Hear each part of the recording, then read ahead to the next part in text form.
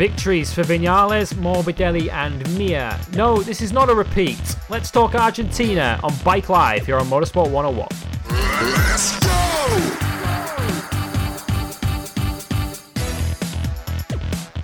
Yes, welcome everybody to episode 7 of Bike Live here on Motorsport 101, and this show is going to sound a little bit familiar to you if you listen to our last MotoGP review show of the Qatar Grand Prix. Let's talk Argentina as we look back on the second round of the MotoGP, Moto2 and Moto3 seasons, which saw victories for Maverick Viñales, Franco Morbidelli and Joan Mir, which sounds awfully familiar because that's exactly what happened in Qatar. Very, very different races, though, to the ones we saw 2 weeks ago. We'll look back on the chaos of MotoGP, something that always seems to be thrown up in Argentina, as Maverick Viñales took already a very sizable step towards the MotoGP title, even at this early stage, as Marc Marquez threw 25 points away in the gravel trap at Turn 2.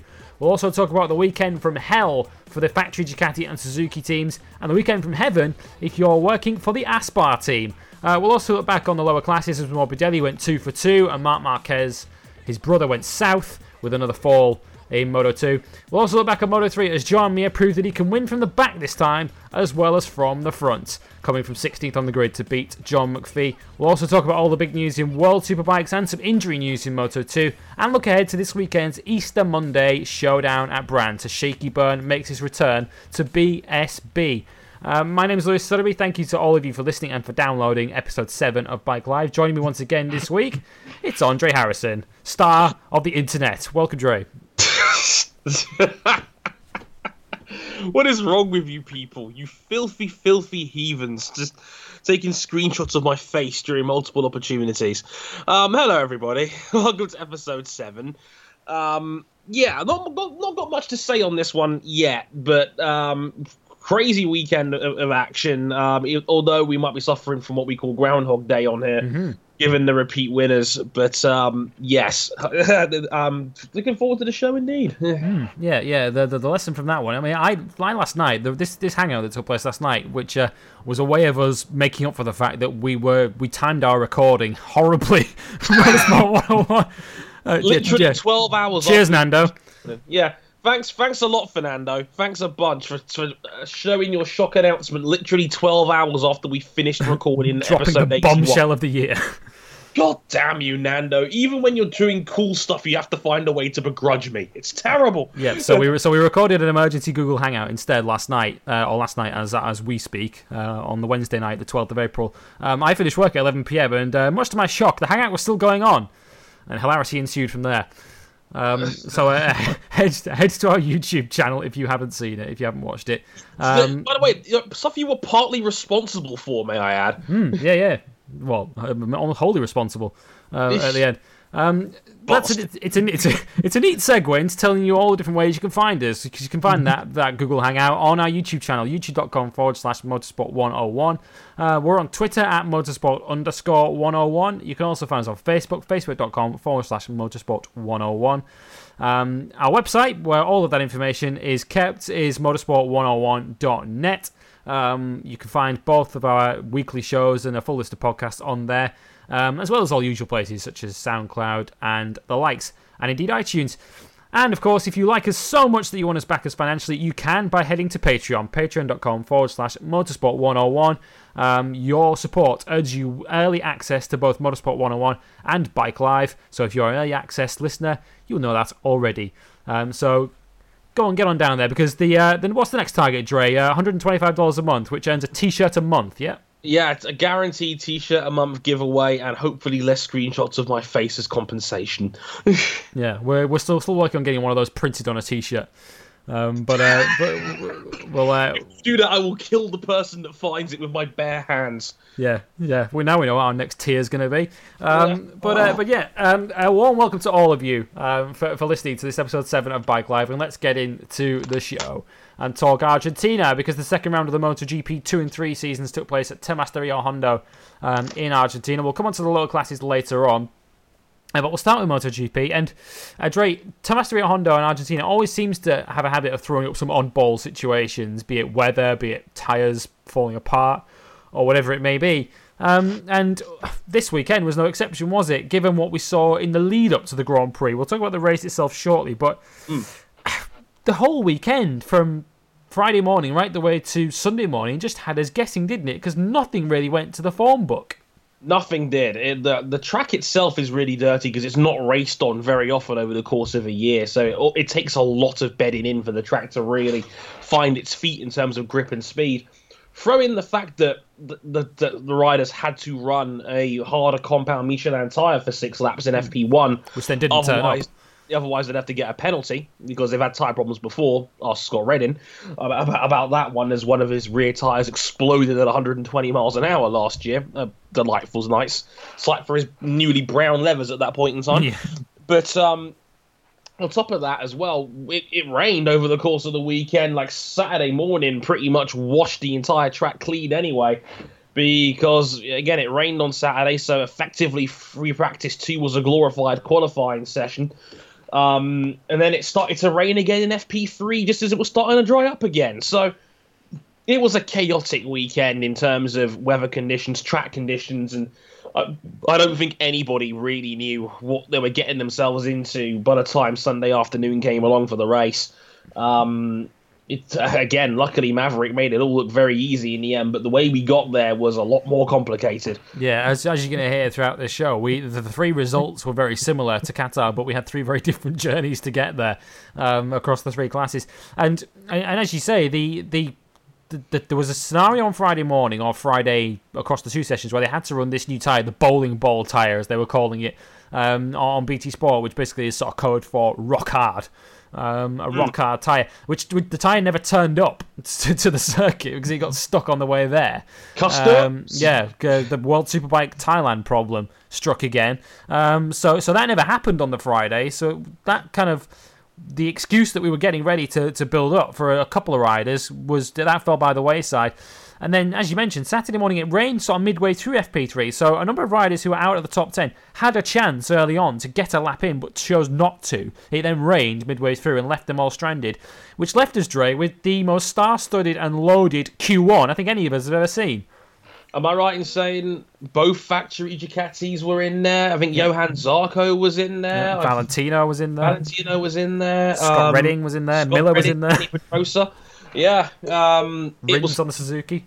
Rins on the Suzuki. We will never see a more stacked Q1 than that, ever. Like, you've got the perennial powerhouses of MotoGP over the last decade. And of course, I don't know if you mentioned him, but Danny was in there. Danny Pedrosa, who and he and Valentino Rossi ultimately got through it all. They were the 2 showing there's no substitute for experience, both getting out of Q1 in the wet.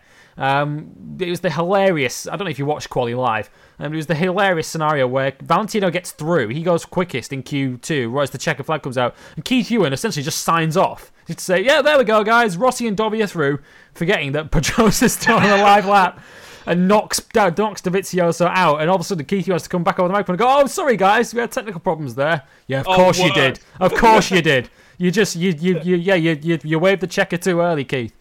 You upped his pants too early. Yeah, and both factory Ducatis were victims of that because, of course, Lorenzo's pants in the wet. So he was out anyway. He was 16th on the grid, and Dobby 13th on the grid. So with all of that, Pedrosa and Rossi, and Pedrosa's no one's idea of a wet weather rider either, but he made it through along with Rossi. But the shocks didn't stop there, Dre, when we saw the guy that ended up putting it right smack bang in the middle of the front row. Carol goddamn Abraham, ladies and gentlemen. This doesn't make any sense. The guy who probably had the least reason to belong on that grid put it on the middle of the front row. And this is the thing, because a lot of people said on Saturday, oh, well, that proves a lot of people wrong. Everyone who slagged off Carol Abraham getting that ride, we're feeling a bit silly now. No, we're not. Because I think we all said that with validity, because he hadn't earned that spot on the grid. But now that he's there, the long-term career criticism of Carol Abraham has long been justified for a very long time. As late as last year, when he couldn't outdo Josh Brooks either on the same bike.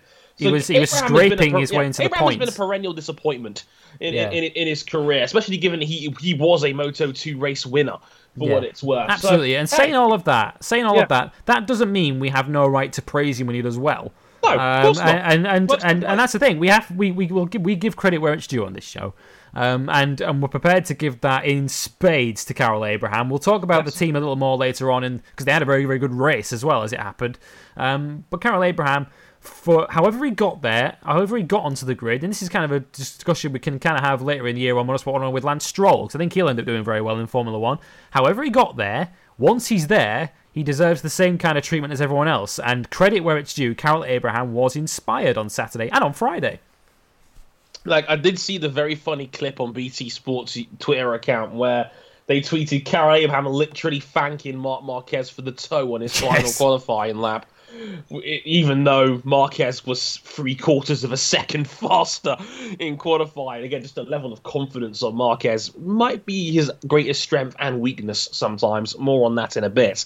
But, hey, credit where credit is due. That was a scintillating effort from Carol Abraham, and it was no fluke. The Aspars were fast all weekend, and given that Abraham did that on a 2-year-old bike is incredibly impressive, no matter what way you slice it, and no matter what Abraham's previous reputation may tell you.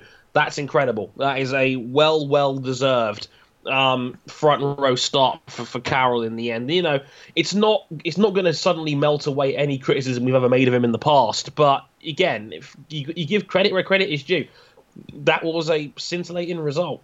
Yeah, because that really did my head in when I heard that, people saying, "Hey, I bet you feel silly for criticising him now." I'm like, not really. I heard many another podcast. We're very happy to have Carol Abraham be successful, and I was just standing there with a raised eyebrow, like, "Oh, come on now! That's your justification for the last 4 years, really?"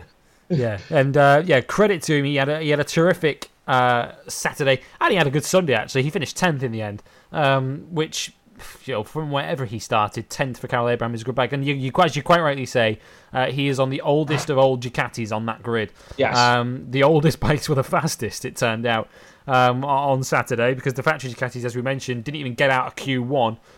Both Dovi and Lorenzo out, although one GP17 got through in the form of Danilo Petrucci.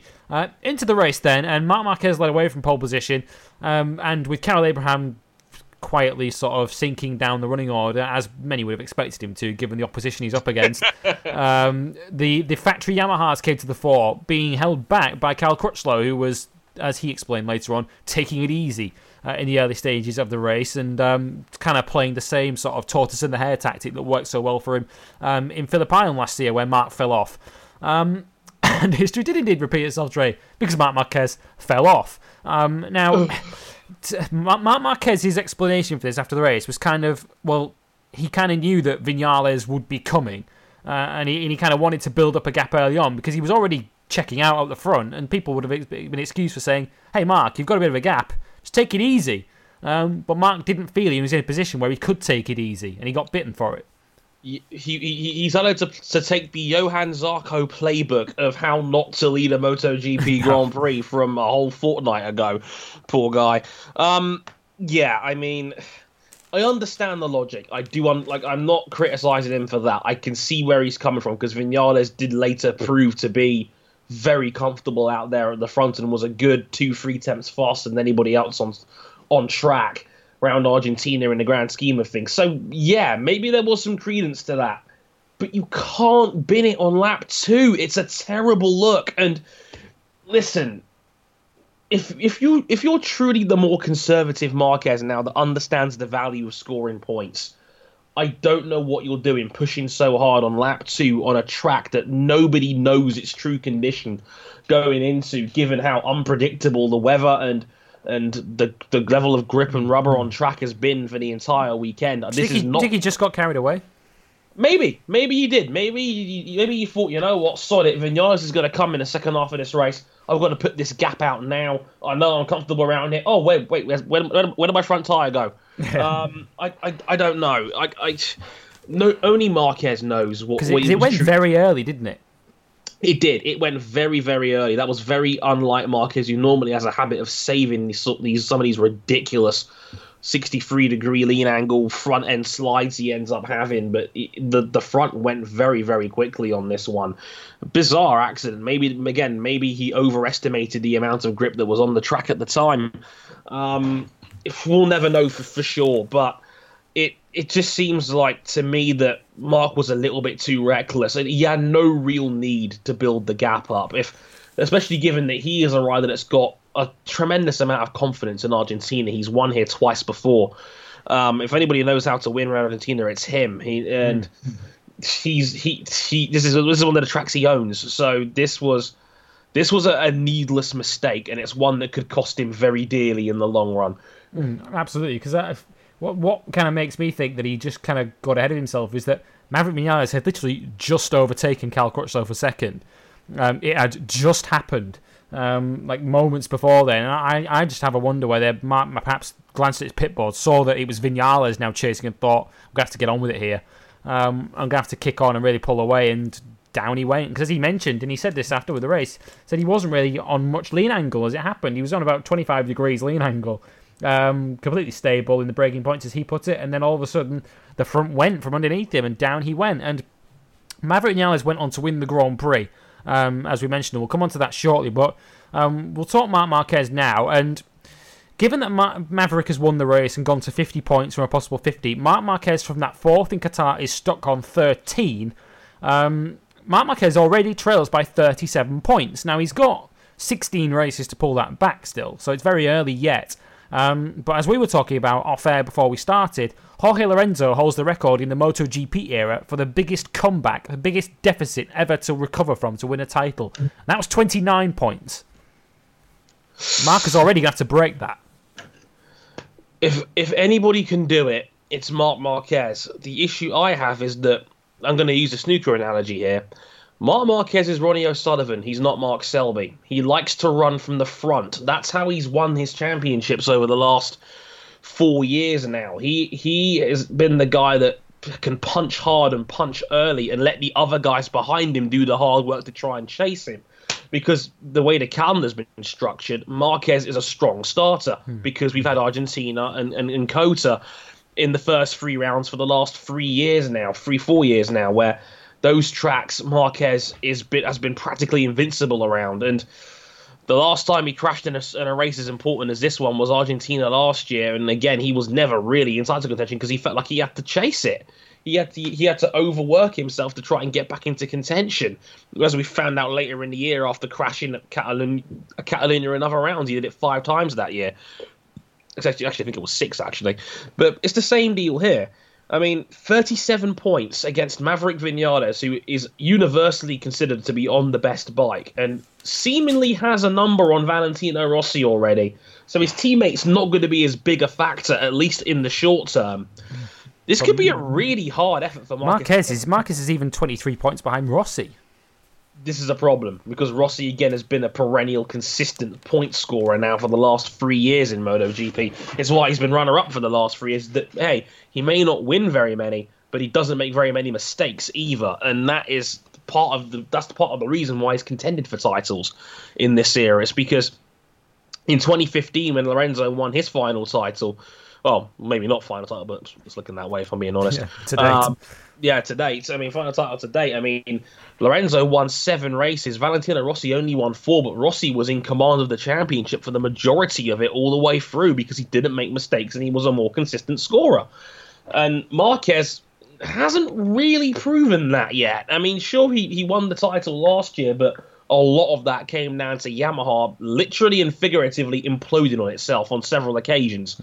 So this could be the toughest dogfight for Marquez yet, and by all accounts, Maverick is a ridiculously fast learner. I mean, that's been proven. He won his second ever Moto3 race, he won his second ever Moto2 race, and his first race of a factory team a proper factory team in MotoGP. He's won the first 2 of those too. Maverick is an incredibly fast learner.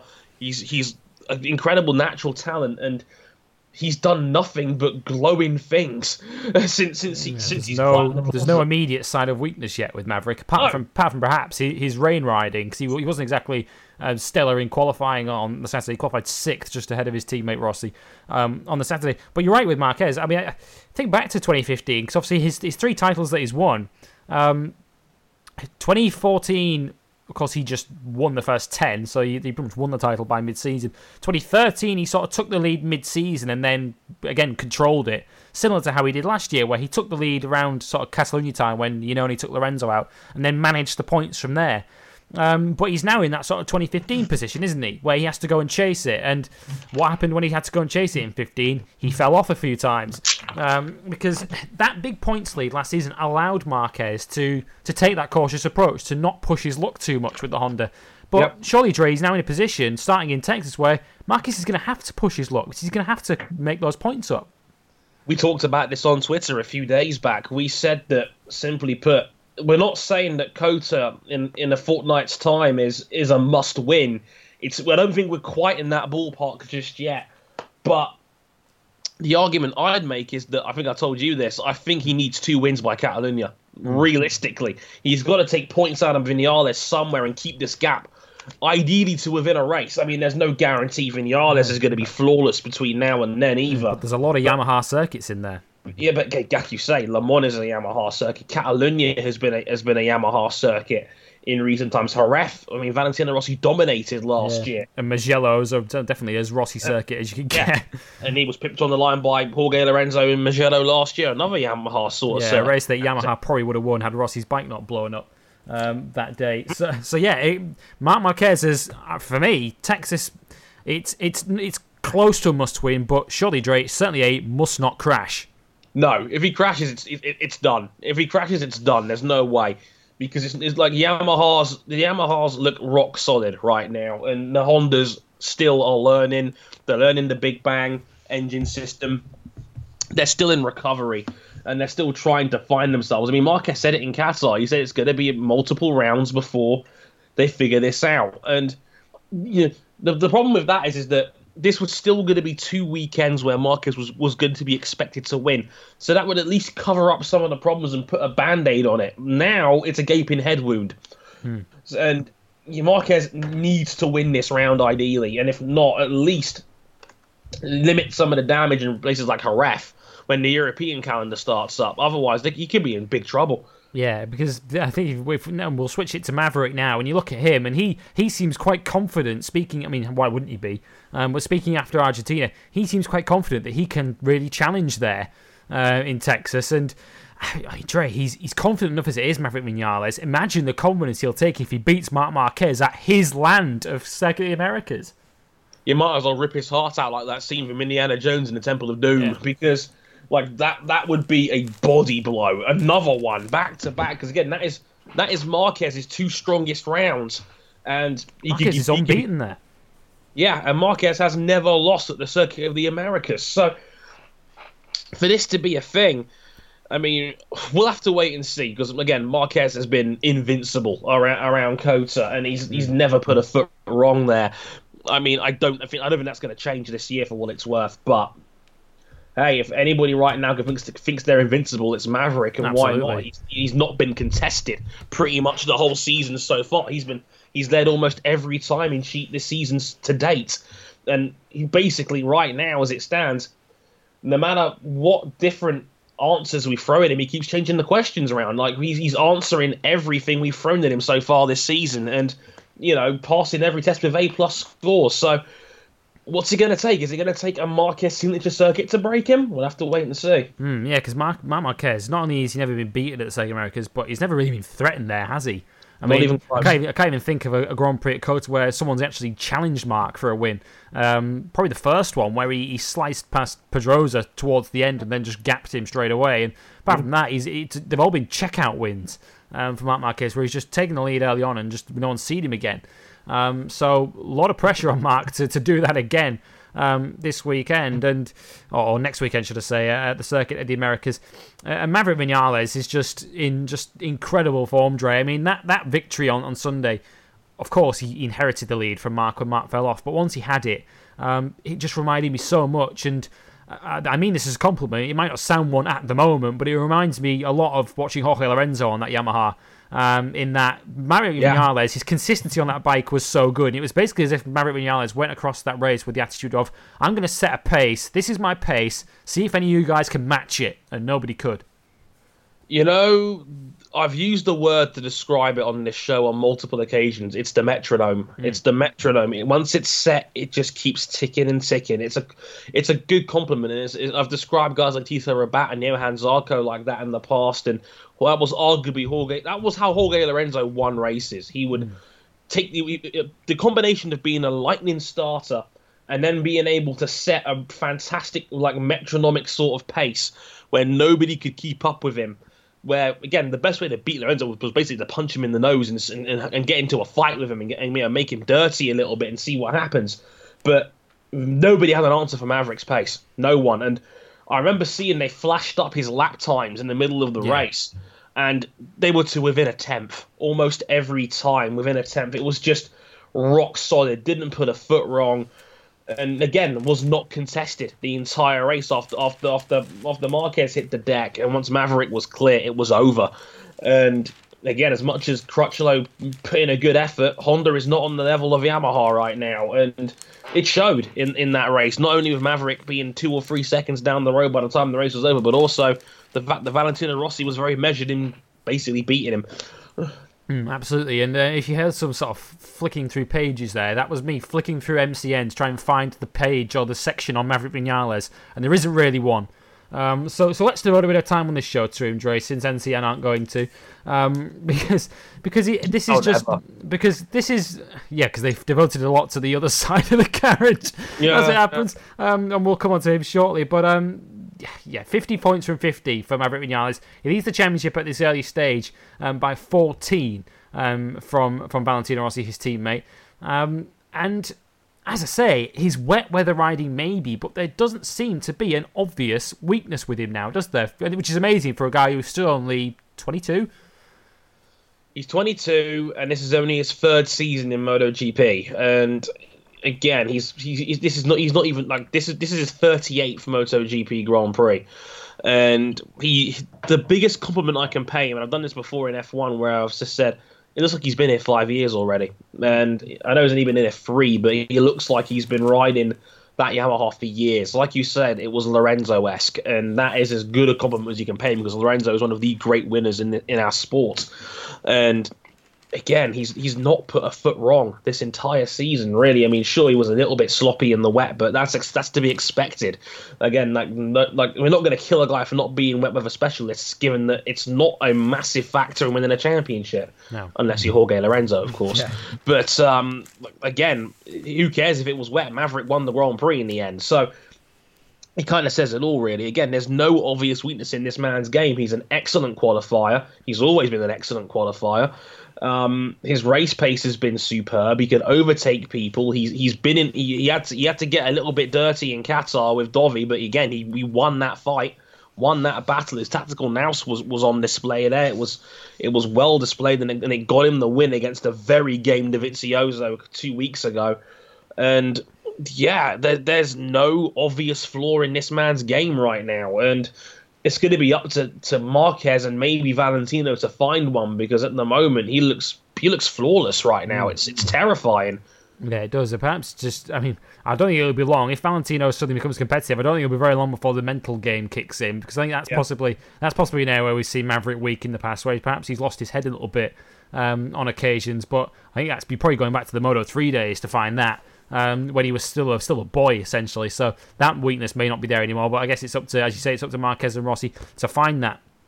I had an interesting sort of analysis on the contrast between Vinales and Rossi over the Argentine weekend. And Rossi, of course, has been struggling pretty badly through the winter and through free practice on this new Yamaha for 2017.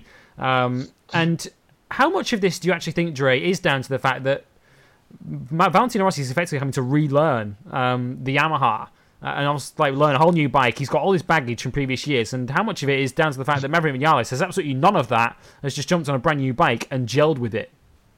It's interesting, to say the least. It's very polarized. He doesn't have to unlearn anything, does it? Yeah, exactly. It's like Maverick just hopped on the bike and was immediately fast. Valentino Rossi has had years of tweaking his style. I remember famously he dropped Jeremy Burgess to go into 2014, and that was basically seen as like the desperate last roll of the dice of Valentino. He actively admitted he copied a part of Marquez's riding style to make a difference. And again, the Rossi of old seemingly returned. And like, is Rossi maybe changing his game up too much now to adapt to these Yamahas? I don't know. But it is very interesting to me that, Valentino Rossi has constantly claimed that he's struggling with this Yamaha, and yet he's got a second and a third place. I don't know whether that means he's just being Valentino Rossi, he's just that good on a motorcycle and he's able to get the best out of a bad deal, or whether it's more a case of he's playing possum. And again, we all know Valley's good for mind games. Has he really got problems with that bike, or is it more of a fact that he's looking for a cover against Maverick being that fast and that natural, and being able to just hop on the bike and be immediately fast? I mean, the Qatar test said it all when Maverick said this bike's ready to race immediately, and Rossi openly said we can't push it to 100% openly like this. So I don't know what the true story is.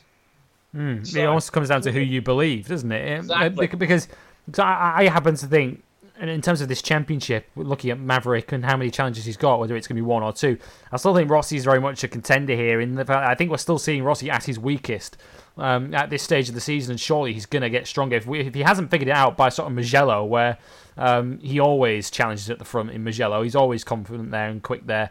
If he's not quick there, then I think we're going to have to get to the point where is he going to be if he's not competitive there? And the reason I think that is I just don't think Valentino Rossi would have been 16th in free practice on purpose.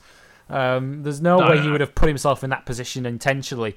I mean, the other sort of school of thought that I heard was quite interesting was that because he's getting to that stage now where he's 38 now, Valentino Rossi, in that he takes a lot of motivation to put it on the line and push to go to that 10/10ths all the time. And perhaps Valentino Rossi's at the stage now where he always seems to pull it out of the bag on the Sunday, whether he almost saves that extra 1% for Sunday, and that perhaps he's ready to be maybe riding within himself on a Friday and a Saturday and saving his best for Sunday. I don't know whether it's that, which might explain why he's so often down the field on a Friday and a Saturday, but all of a sudden on the Sunday, there he is. But that's twice now where he's had to come from deep on the grid, and however quick or slow he may be, and however the extent of the struggles are, Dre, for him to come from 10th to 3rd in Qatar and 7th to 2nd in Argentina, it's quite a good recovery job, all things considered. Yeah, it's a solid result, and given that a lot of the riders you'd expect to see him contending with have made mistakes outside of Maverick, then he'll take it.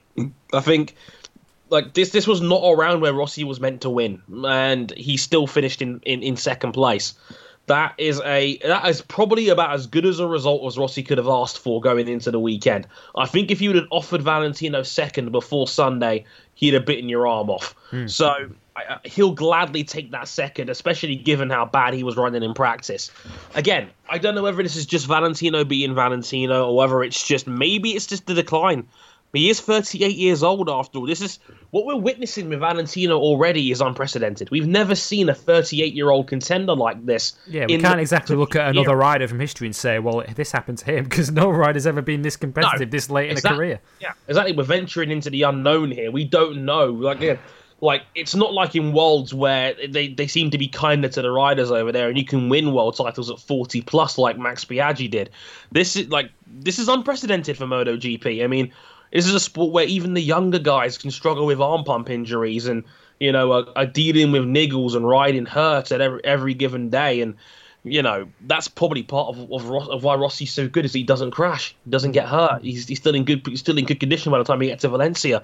But again, like you said, we're in uncharted waters. We don't know. We've never seen what a 38-year-old can do on a top tier bike in MotoGP before.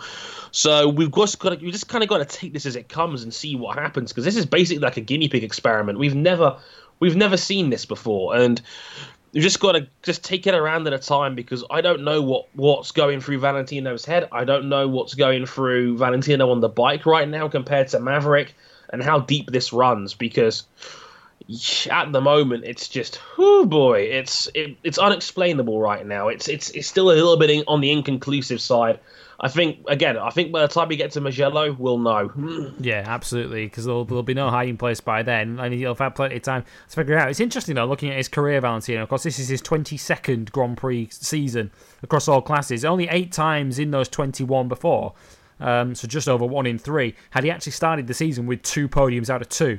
This is just the 9th time in 22 seasons he's actually been on the podium in each of the first 2 races of a season. So he's not known as a fast starter to seasons, is Valentino Rossi. So it may well be that he just gets stronger and stronger as the year goes on. And given the way the title race has started, we might need him to give us a championship, because Maverick Vinales is looking stunning at the moment. Another guy who looked good in Argentina, Dre, was Cal Crutchlow, one of the few Honda riders, as it happened, not to crash over the course of the weekend. Because, of course, both Marquez and Dani Pedrosa both entered the same gravel trap on the Sunday, both taking themselves out of the race. Cal Crutchlow spent a lot of time in gravel traps, as it happens, in recent months, because he hasn't finished a race since winning in Australia. And lo and behold, the first race he does finish, he's back on the rostrum. Yeah, great result for Cal Crutchlow on that one. Sometimes it goes to show you that winning a war of attrition can reap good rewards for you. And as you say, Crutchlow's been on an awful run of form since that initial win in Australia last year, the second win of that season.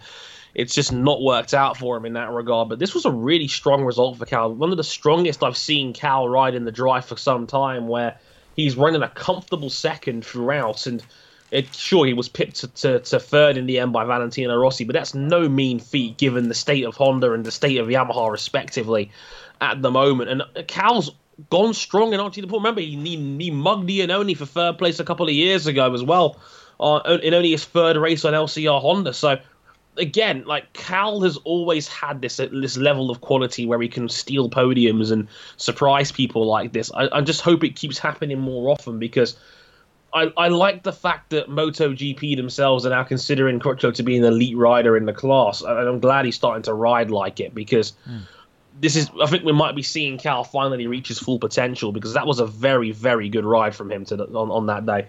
Absolutely, because he qualified on the front row as well. He's another guy who just seems to excel in the wet. Cal Crutchlow, of course, he had that amazing pole at Silverstone last year where he was miles faster than anyone else, and then had that same pace in the dry on the Sunday. We touched on the Aspar team earlier on in the show. Carol Abraham stunning us all by qualifying second on the Saturday. He didn't quite hit those heights as I mentioned on the Sunday. He finished down in 10th. But that was more than made up for by the performance of his teammate, who had to come from 10th on the grid. And Dre, Alvaro Bautista, was 4th and closing on the top 3 towards the end. Yeah, that was just bizarre. I mean, I'm really glad that Alvaro Bautista seems to have found his feet again after a rough couple of years, and like his time, helping Aprilia get to the point where they're a decent factory again seems to have been rewarded, because this Ducati GP16 has been very kind to him so far. This was an outstanding performance from Alvaro Bautista. The fact that he was running a comfortable 4th in there, and again, as you say, chasing down the podium group on that GP16, very, very impressive indeed. And again, he's another guy. Bautista is a guy that has had moments like this in the past, where on his day you can ride like a top 3, top 5 rider in the field. And again, like, what a result. Is that Aspar's best ever finish in MotoGP? I think it is. Well, I can't remember them having a podium in MotoGP. I mean, what amazes me about Bautista, he was only 6.5 seconds off the win, Alvaro Bautista. On the Sunday. And he did that on the medium tyre, which wasn't meant to work. He ran the medium front, medium rear on that Ducati. Of course, so many other riders ran the hard, because, of course, Argentina, as last season proved, can be tough on tyres. And Alvaro not only made the medium work, but he was getting quicker as the race ended. And because, of course, for a lot of that race, he was battling the Tech 3 Yamahas of Zarco and Folger, and that group that involved Dovi and Aleix Espargaro. Those two would disappear from that group, as we'll explain later. But he took that group on, overtook them all, and then gapped them by nearly 10 seconds before the end of the race. He was 9 seconds clear of Zarco in 5th before the end of the race. And as you say, just a reminder of how good Alvaro Bautista can be. And I don't know, is this just a feature of the early rounds, Dre? These oddball early rounds, that these old Ducatis are so quick? Because they started the last couple of seasons well. Maybe it is.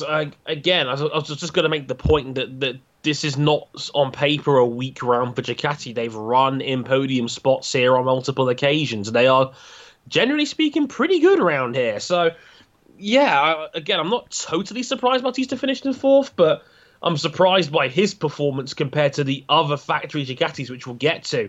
So, yeah, overall, again, like I said, a great performance from Bautista. Only 6.5 seconds off the win. That's incredibly impressive. It's a bit like Maverick Vinales at Australia a couple of years ago, and he was running with just behind the leading pack behind Pedrosa. So I don't know whether this is just early performance niggles or whether Dorna really has pulled an ace out of the deck on this one with how close the field is. I mean, practice 3, for example, 2.2 seconds covering the entire field on a 1 minute 50-second lap. That's incredible. That is unprecedented. Yeah, sucks to be KTM.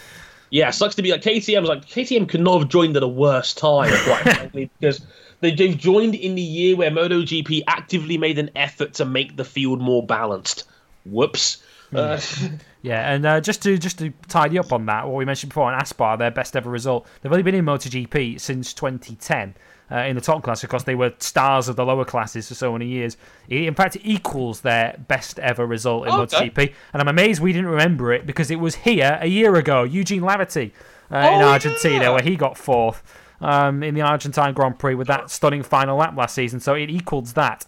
Their best ever result. They had a front row with Barbara back at Mugello a few years ago. But other than that, yeah, it is their best ever MotoGP result. It equals it, and it's certainly their best ever qualifying, thanks to Carol Abraham. So good weekend for them. Good weekend also for another of the customer teams in MotoGP, the customer Yamaha team. And that is, of course, Monster Yamaha Tech 3, who got both of their bikes to the finish this time, which was much of a relief to them after the events of Qatar, where Zarco fell off. And they got them both to the flag straight in 5th and 6th, and they are very much the real deal this season, both Zarco and Folger. Johan Zarco could be a contender for top independent this season. Like this is no fluke. The man is fast. It's clear that 2016 Yamaha was clearly one hell of a bike. Not that we knew about it at the time because of how much they struggled on it, the front two on the factory teams, but this 2016 Yamaha is a weapon. My gosh. Zarco and Volga have taken to MotoGP so quickly, so easily by the looks of it, and again they've hopped in two rookies and they're running in the top 6 comfortably. It's crazy. I've not seen like Ricky impose like that since Marquez came around. So, yeah, incredibly impressive. Zarco is the real deal. Jonas Volga is going to have, I think, one round where he's just going to absolutely shock people because that's what Jonas Volga does. He's Mr. Inconsistency. But, again, so far, so good. Volga's, again, had 2 very good finishes to start the season. Zarco could have easily had a race win if he'd kept it under control a bit much. But yeah, just a very, very impressive performance there from both Tech 3s again. That team has really come around from this last couple of seasons where you just seem to be hearing of one rider struggling in that camp every year, whether it was Pole, whether it was Bradley, and they've lost arguably the 2 strongest independent riders in the field, and yet with 2 rookies they're doing just as good, if not better. Can't really complain there. No, and here's a stat that'll amaze everybody. Monster Yamaha Tech 3 are actually 2nd in the team's championship at the moment. You don't need to guess who the leading team are. It's Movistar Yamaha, who are top the table with 86. They're already some 59 points clear of the team in 2nd, which is Tech 3. It's very close from 2nd backwards because Tech 3 are 2nd on 27. Then comes Pramac on 26. Ducati's factory team on 25. Repsol Honda on 24. And then Aspar on 21. It's really close from 2nd backwards, but yeah, Tech 3 2nd in the team's points. That's crazy. Early in this early stage in the season just shows what a good job the team and their 2 young riders are doing. And I mentioned Pramac there, who are 3rd in that, and that's largely down to the consistent start of Scott Redding, who is one of the few riders, Dre, to have two good races so far. There's a lot of riders who've had one good race and one bad one. Yeah. Scott Redding, to his credit, has had 2 very, very good races, and his reward at this early stage is 4th in the championship. Who would have put money on that at the start of the season? Yeah, just have Scott Redding in there with the top 4. Yeah, very, very bizarre. But again, Redding, it pays to be consistent in the early going when everyone's trying to find themselves. And Redding's had 2 very strong opening rounds on the GP16 Ducati compared to Danilo on the 17. Great job from Scotty in the early going. But again, this field is so all over the place right now. I don't think anybody can say with confidence right now just how the field is right now. And again, I think we'll have to wait till Europe till we get a true sense of that right now. But It's going to throw up some oddballs, and Scott Redding, maybe it isn't an oddball, maybe it is. We got to wait and see. But again, he's fourth in the championship based on a 7th and an 8th in the first 2 rounds, which you'd expect him to be a little bit lower down the standings with 2 results like that. But to his credit, you can only raise what's in front of you, and he's 4th at the moment. He is the top independent at the moment in the World Championship, ahead of Cal Crutchlow and Jonas Folger, who's third in the independents and top rookie at the moment, based on the fact that he's had 2-point scoring rides. It's amazing how close it is behind those 2 Yamaha riders who've already got a quite sizable gap on the field after 2 rounds. Only 2 factory teams actually scored points with both riders in Argentina. Yamaha, of course, were one of them with first and second, but the other Dre were KTM. Who got both bikes to the finish in the points. Paul Espargaro and Bradley Smith, 14th and 15th, which, I mean, it doesn't sound particularly spectacular, but for a team in its second race and the baby steps they're making, that was really the next step, wasn't it, to be scoring points, so they can tick that one off now.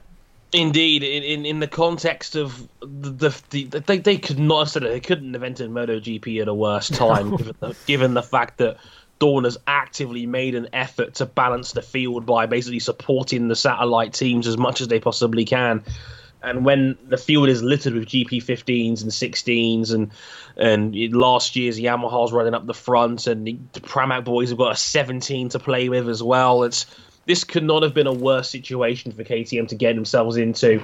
And yet, despite that, they're in the mix, and they've scored points now for the first time. Both riders scored points, which is a solid result, all things considered. So congratulations to KTM on their first pair of points as a factory MotoGP team. And the only way is up from here because, again, like I said, they face a much greater challenge than I think than Suzuki did when they joined a couple of years ago. To be able to stand out and be quick in a field like this is going to be even more difficult. An incredibly strong field of riders and much stronger bikes as well. More than I mean, all the GP 14.2s and 14s are gone now, and everybody's on 15s. Production Hondas are gone. There's no weak team anymore. No, there isn't. In MotoGP that they can just pick off. But to their credit, they made a clear step forward from Qatar, and where they were kind of lonely at the back. They actually ran in the same group as the likes of Rabat and Barbara this time, finished right behind Tito and Barbara, so they were only a couple of 100 metres or a few metres away from finishing 12th and 13th rather than 14th and 15th, and they beat Iannone, although he had his own problems, as we'll come on to now, because it was a weekend from hell for the factory Ducati and factory Suzuki teams. We'll start on Suzuki first, Dre, because I guess they've got a bit more of an out for this. They've got a bit more of an excuse, because Rins crashed on a broken ankle, and Iannone fluffed the start. He jumped it. About time. Or did he jump it? I mean, about time, given he got away with that one in Mugello a couple of years ago, where he left on the zero, and then that means he jumped it. I don't care what anybody tells me. That's a jump. But in any case, yeah, I mean... Yeah, Iannone was unhappy about this after the race, wasn't he? He was very unhappy with race direction, because it was kind of... Iannone's jump start was kind of like one of the ones we see guys throwing out of 100-metre sprints in athletics for the twitch on the line. Yes. He didn't really seem to move forward, did he? He just sort of moved in his grid slot. I get it. I get why he'd be upset, but unfortunately, you run the risk.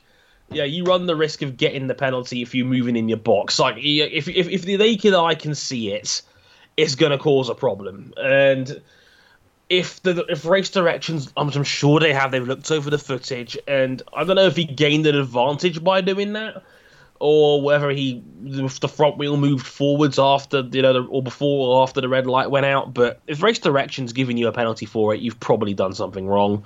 They don't get this wrong very often, and they are for race direction are very good at what they do for the most part. So I don't think Iannone's got much of a case on this one. Because in 100 metres, if you twitch, you're going to get the false start, because it could trigger other people. It can set other people off and jump the start as well.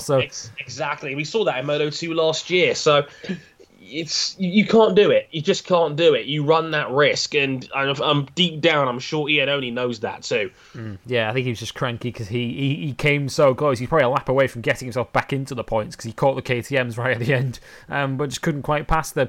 And as I mentioned, Alex Rins crashed in the race. He'd gone into the weekend already on a broken ankle, so for him to be there and be competitive although he did qualify last, was almost a result in itself, and he didn't end up getting to the flag and getting any points himself. So they have an excuse, Dre, I guess, Suzuki. You can kind of explain away their bad weekend. Surely there are no excuses for the absolute, shit show that was the Factory Ducati weekend. Awful, awful, awful, awful. That's the weakest I've seen the Factory Ducati team since the days of the old Desmondesis, when Valentino Rossi was riding them and Nicky Hayden was limping them round, and they were just terrible bikes. And they've got no excuse. Like, when Alvaro Bautista is one of the fastest men on track on last year's Factory Ducati, you've got no excuse. And even Dovi, who, to be fair, was taken out by Alicia Spargaro. He won't want to go to Argentina again. No, like Dovi must have been like, oh God, not again. And poor Dovi to a degree on that one, but it's not like he was running in a particularly strong position either. Lorenzo, his championship might already be over with basically next to nothing to his name points-wise on 2 rounds. And again, Dre, some people are already rubbishing the Lorenzo Ducati experiment as over. Which I couldn't believe when I was hearing people's like Colin Edwards and Neil Hodgson were speaking on BT Sport at the weekend and were sort of talking about it, and they were saying there are people genuinely in this paddock asking the question, is Jorge finished? Which I can't believe. You're talking that like a guy that's a top 8 rider of all time is finished after 2 races in Ducati. I mean, it's because they've gone that badly. You know what? People want a hot take. People want a hot take, and they've seen Lorenzo struggle, and like this is their chance to jump on him because he's had a near flawless career so far. People got to remember, all Jorge Lorenzo knows is riding Yamahas. That's all he's ever known in the MotoGP class. I can't imagine the challenge of jumping onto a Ducati like that and riding something different after nearly a decade in the top flight. That can't be easy, especially for a guy that's already 29 years old, in his prime, and has had to give up the best bike in the field. Like, so to write it off after 2 races is just shit journalism, in my opinion, and people in the paddock should know better. Don't get me wrong, I'm not saying that he's going to win a title, or he might not even win races this year the way this is going, but I think people underestimated the challenge that Jorge Lorenzo had in front of him even going into this season, let alone rubbishing it off after 2 rounds after being taken out on the opening lap in Argentina. As like that's the death bell for Lorenzo as a rider. The fact he was taken out inadvertently in a first corner in Argentina, like that's your death sentence right here. That's bullshit. So I don't buy that in the slightest. But it's a shame. And I think I'm going to chalk Lorenzo off my list of potential title winners after that one. Again, no real fault of his own, but he wasn't running strong at any point this weekend anyway, so I think it would have been minor points at best. It's funny, because Lorenzo was quite sort of optimistic, I think it's the word, afterwards. He was actually talking about how he thought he would have probably been in that sort of Bautista group. He said, I could have battled with Bautista for 4th or 5th, which I think is optimistic, given that he was 16th on the grid. But yeah, I'd laid that firmly at Lorenzo's door, that first corner incident. That was very un-Lorenzo-like. Basically, he's not a guy used to being that deep on the grid anyway. But he just seemed to basically run up the back of Iannone from what I could see at turn 1, which was a really strange one. Certainly no doubt about the Dovizioso incident, Dre, down at the hairpin with Aleix Espargaro. He was just playing wrong place, wrong time. We've said this one before with Dovi, haven't we? It's such a shame. Aleix Espargaro goes into the hairpin way too hot, loses the front. He's already gone. Dovi's riding, minding his own business. He just gets collected. Yeah, he wasn't even going for an overtake. No, it's just like Alicia's come from that far back, and there's absolutely nothing Dovi could have done about that. He was just basically a sitting target. As someone else's crash, basically. Yeah, exactly. As Aleix just torpedoed him in inadvertently there, and he was just involved in another man's accident again for the second time in consecutive years in Argentina. So 3 consecutive second places in Qatar being beaten by Yamahas, and now back-to-back consecutive I've been taken out by another rider in Argentina. God forbid what happens to him in Kota. Because Pedrosa took him out there last year. Like the way this is going, and I fear for Dovi's existence in in America, because it's just not looking good for the poor guy. It's a real shame, and I'm glad that Elish, being the good sport that he was, immediately apologised and was very humble in his immediate apology to Dovey, who looks like he was a bit shaken up by the accident there. And I'm glad Elish was handled it with such class and maturity. It's a shame, and it's a shame that because Elish had such a brilliant round in Qatar and he was running pretty well again. He was looking like he was going to do the same in Argentina, wasn't he? He was one of those guys like Bautista who was gaining as the race went on. Absolutely, just such a shame on all round. Just a couple of bad results really. In that situation, just sheer bad luck. It's a shame because both of them were running fairly well given the circumstances, especially Elish again. And he'll root to regret that one, but just no winners all round. It's just a sad state of affairs really. Dovey just bitterly unlucky, and Alicia Spargaro just made an inadvertent mistake. And, sometimes it comes together like that. It's just really unfortunate. Yeah, after all of that, here's how it all finished then. Vinales the winner for the second race in a row, from Rossi in second, Yamaha 1 and 2. Crutchlow taking third, that's his first podium since Australia last year. Bautista in fourth, that's his best result since he was on a Gresini Honda. Zarco fifth on number 5, Jonas Folger sixth. Danilo Petrucci 7th on the 2017 Ducati, so at least one of them had a decent weekend. Ahead of his teammate Scott Redding on the 16 Ducati. Jack Miller in 9th, proving again, as he did in Qatar, that he's a genuine top 10 threat now on that Mark VDS Honda. And Carol Abraham, one of the stars of the weekend, certainly on Saturday, he went from the front row back to 10th. The other points were filled by Loris Baz, Tito Rabat, Hector Barbara, injury and all, and the 2 KTMs of Paul Espargaro and Bradley Smith. Championship standings then. These are going to sound a little odd because I don't think many people expected this to be the championship state of play after 2 rounds. It's Vinales who leads it on 50 points. He leads Rossi by 14 in second. Then there's a 16-point gap to Dovizioso in third. Scott Redding is 4th on 17. Cal Crutchlow 5th on 16, ahead of Jonas Folger on 16 in 6th. Jack Miller is 7th. Marc Marquez is 8th on 13 points, level with Bautista.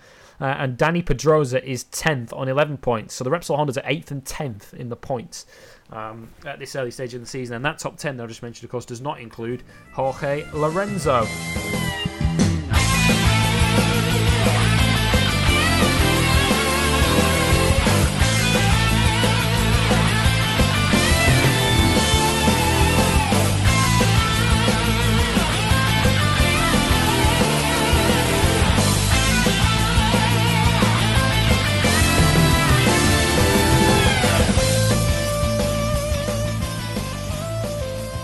Let's move on to Moto 3 then next, and the man who inspires the name of the show, Joan Mir, who won the Moto 3 race just as he did in Qatar, and in some ways Drevis was more impressive than his win in Qatar. As impressive as that was, it was a sort of a Binder Oliveira kind of performance out in Qatar, where he won from the front and just looked like he had it all under control. But having made a complete porridge of qualifying and starting on the 6th row of the grid, Joan Mir still came through and beat John McPhee at the end. Like McPhee must have just been sitting there like Fernando Alonso during the end of the 2012 season, where it's like, wait, that's a Leopold. How's Mir back here? Yeah, given that he was on pole. Yeah, it's just like he was on pole. He knew Joan Mir was starting from row 6. Row 6. And within half race distance, Mir was in the leading back and basically leading the race. And wow, Joan Mir is the real deal, everybody. Yeah. Clearly, like this was not a fluke. Like the man has got legitimate, fantastic race pace. Pushed his way through the field, did what he had to do. A couple of near misses, a couple of tetchy ones there, but he made some fantastic passes when he needed to be. Like the double move at the hairpin late on was astonishing stuff.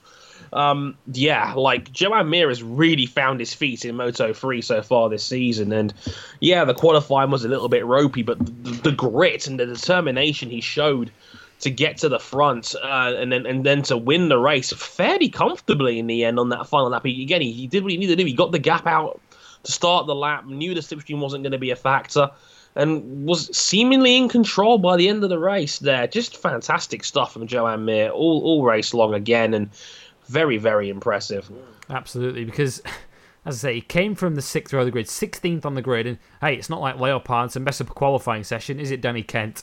So Joan Mir had all that work to do, and it wasn't so much just the fact that he came through and won, but as it looked, because we saw a few of the overtakes from on board Dre, quite a few of them were just hot knife through butter, weren't they?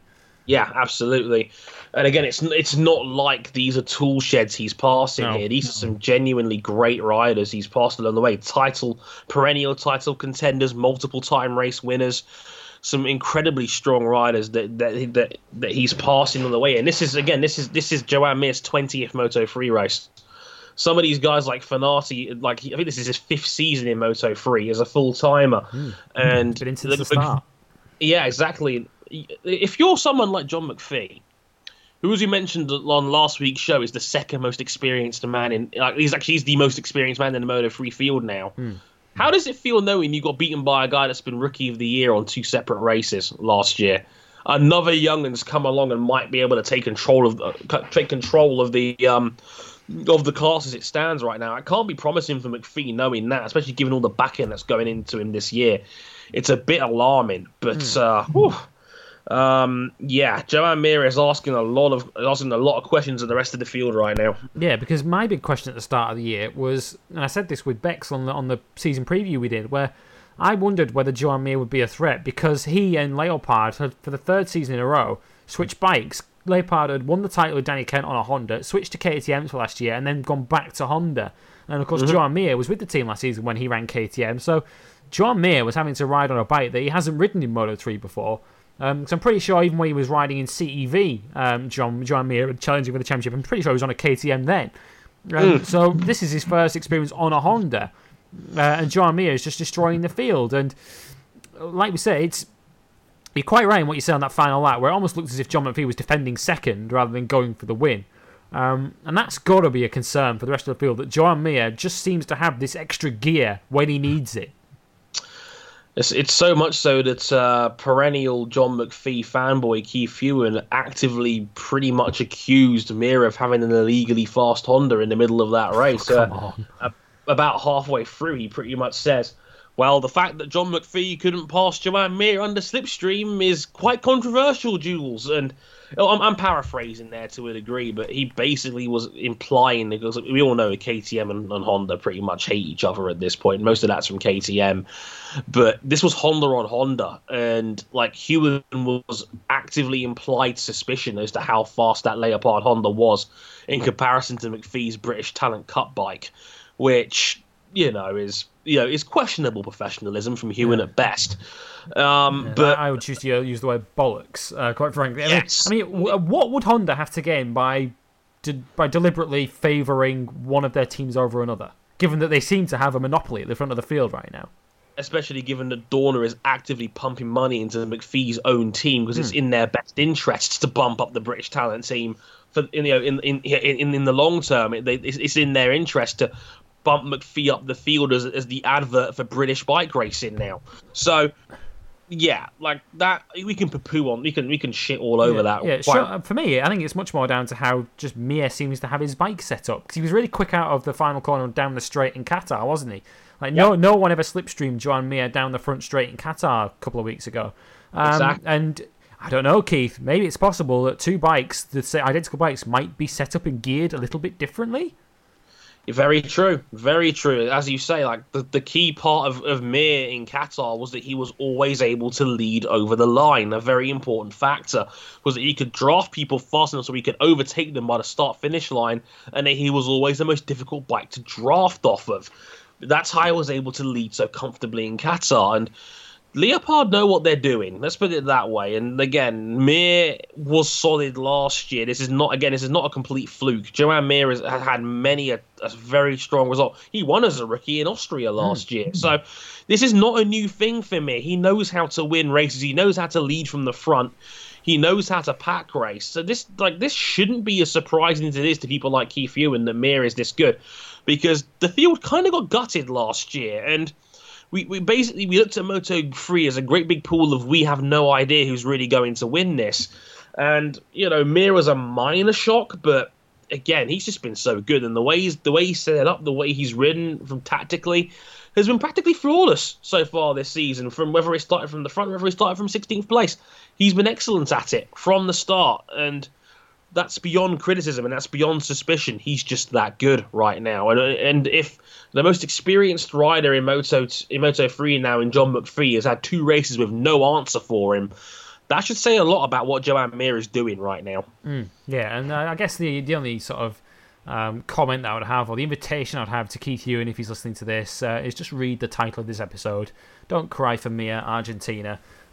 Big shout out to Marge on Twitter for coming up with that one.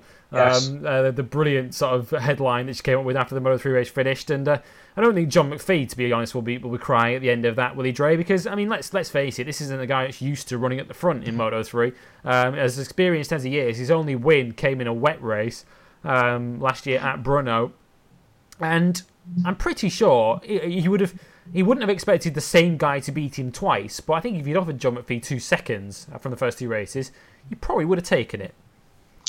Absolutely. I mean, again, 40 points is 40 points. That's 2 very strong results. McPhee's had a couple of these before, and the fact he's racking up these results will mean he'll be in title contention. I mean, in Moto 3, consistency is even more important than ever before because of how close these races tend to run. If you're regularly running in the top 3 or 4, you're well on the way to winning a championship, because consistency is hard to find in Moto 3 because the races are so unpredictable. And it's rare where you've got the same 1 or 2 guys up the front every single round. That just doesn't happen very often. It takes someone like a Jack Miller in the past, or someone like Miguel Oliveira or Danny Kent was when they were in Moto 3 towards the end of their runs. So yeah, at the moment, yeah, just like McPhee. Again, like you say, if in February if you had offered him 40 points out of the first 2 rounds, I'm sure he would have gladly taken it. And he'd have probably thought he'd be championship leader as well. Exactly. He probably would be leading the title with 40 points after 2 rounds. The problem is Joan Mir's won both of these opening rounds, so that could be a problem. I guess if he's gonna launch a title charge, this is all he can do. Just stay with Mir, and just try and just take the seconds where he can get them, and let's see if Joan Mir can do this again in Kota in a couple of weeks. A circuit where, from memory, Fanati won at a Canter last year. And given that it's pretty much the longest track on the calendar, circuit in the Americas, exactly, it's not really a circuit that suits Moto 3, does it? Well, I don't think we've really seen a classic Moto 3 race around Kota. And we've been going there for 4 or 5 years now. So, yeah, next weekend may not be quite so representative as how the rest of the season is going to go. And as you say, consistency is the watchword in Moto 3, because you don't often see the same guys up the front, which makes this weekend in Argentina all the more odd, because we had an identical rostrum to the opening round in Qatar. Mir, McPhee and Jorge Martin, who proved that he doesn't need qualifying to be cancelled for him to be up the front and competitive. Absolutely. Jorge Martin has, again, seemingly raised his game this season. He had a couple of flashes last year. I think the one in Brno stands out the most in the wet. But, again, he didn't need a questionable pole position or anything like that to prove that he's got top-tier level speed now. Martin has really improved this year. I'm glad for it. Seemingly he's going to be up the front for the rest of the year. That the team he's with, the setup he's got, again, just a good all-round unit now. And Martin is challenged for wins both rounds now. So, yeah, absolutely great to see that he's got back-to-back podiums for his name and he's becoming a top-tier player in the class. So we have to wait and see, again, seeing in the long run if he can keep that going. But repeat podiums are rare in Moto 3, so that's a great result for Martin. It is, and he's another one, I think, kind of like Mir, where it's one of those where you're surprised when he does well, but then you kind of shouldn't be surprised when you kind of look at his resume. Because Martin, he's a former Red Bull Rookies champion, and he was probably the most dominant of dominant Red Bull Rookies champions we've ever had. Yeah. Back in 2014, I want to say. I'm pretty sure I remember him on a Red Bull Rookies bike. I think it was 14. When I first went to Silverstone, he was on that 88 Red Bull Rookies bike. And of course, he spent his first 2 seasons on Mahindras in this class. He was with the Aspar team last season in Moto 3 on the Mahindra, and that bike's not exactly pulling up many trees this season. It has to be said. So Martin's finally got a strong bike underneath him. He's on the Honda that's pretty much the class bike in the field right now. and he's making the most of it and looking very good. And that's probably the main story, isn't it, I guess, Dre, from the first 2 rounds, is the fact that the Honda looks like the bike to be on, because Andrea Migno has twice now been the first KTM home, and this time he was only 5th. Yeah, interesting to see that right now Honda seem to have the measure of KTM, and KTM's going to be mad salty about that, to say the least. But yeah, very interesting to see that be a thing. Migno, again, another guy that seemingly has come a long way in the last year and a half or so. He's now running up the front with a few of these guys now, and yeah, like, I don't know if KTM's just lacking in top tier speed at the moment. I don't know whether it's that or whether it's just they haven't got the same grip. But or maybe made the wrong call with their factory rider in Antonelli. Maybe Antonelli wasn't the ace in the hole that we thought he was going to be. I mean, I certainly thought Antonelli was going to be another great move to go over there. But right now, like, KTM's got some question marks over what's been going on, and again, Antonelli might be a bit of a harsh criticism because it's seemingly like he was taken out by Fenati this round, which is a move that surprises no one. But in any case, yeah, KTM don't look like where's the big KTM hitter going to come from? Is it going to be Antonelli? And if not, who's it going to be then? Yeah, that's the kind of the question, because to that point, to Antonelli and his race, because Moto3 saw a bit of controversy around Tomás Río Honda at the weekend. Antonelli was the first one. Romano Fenati, who has a history of turning people's bikes off in Argentina, did it again this weekend, although he took a more crude way of doing it by pretty much punting Antonelli off on the first lap. I think that incident, Dre, is kind of clear cut. Fenati basically wiped him out. The Bulliger Di Gianantonio incident down at the hairpin towards the end, in that second group, that was naughty from Bulliger, wasn't it?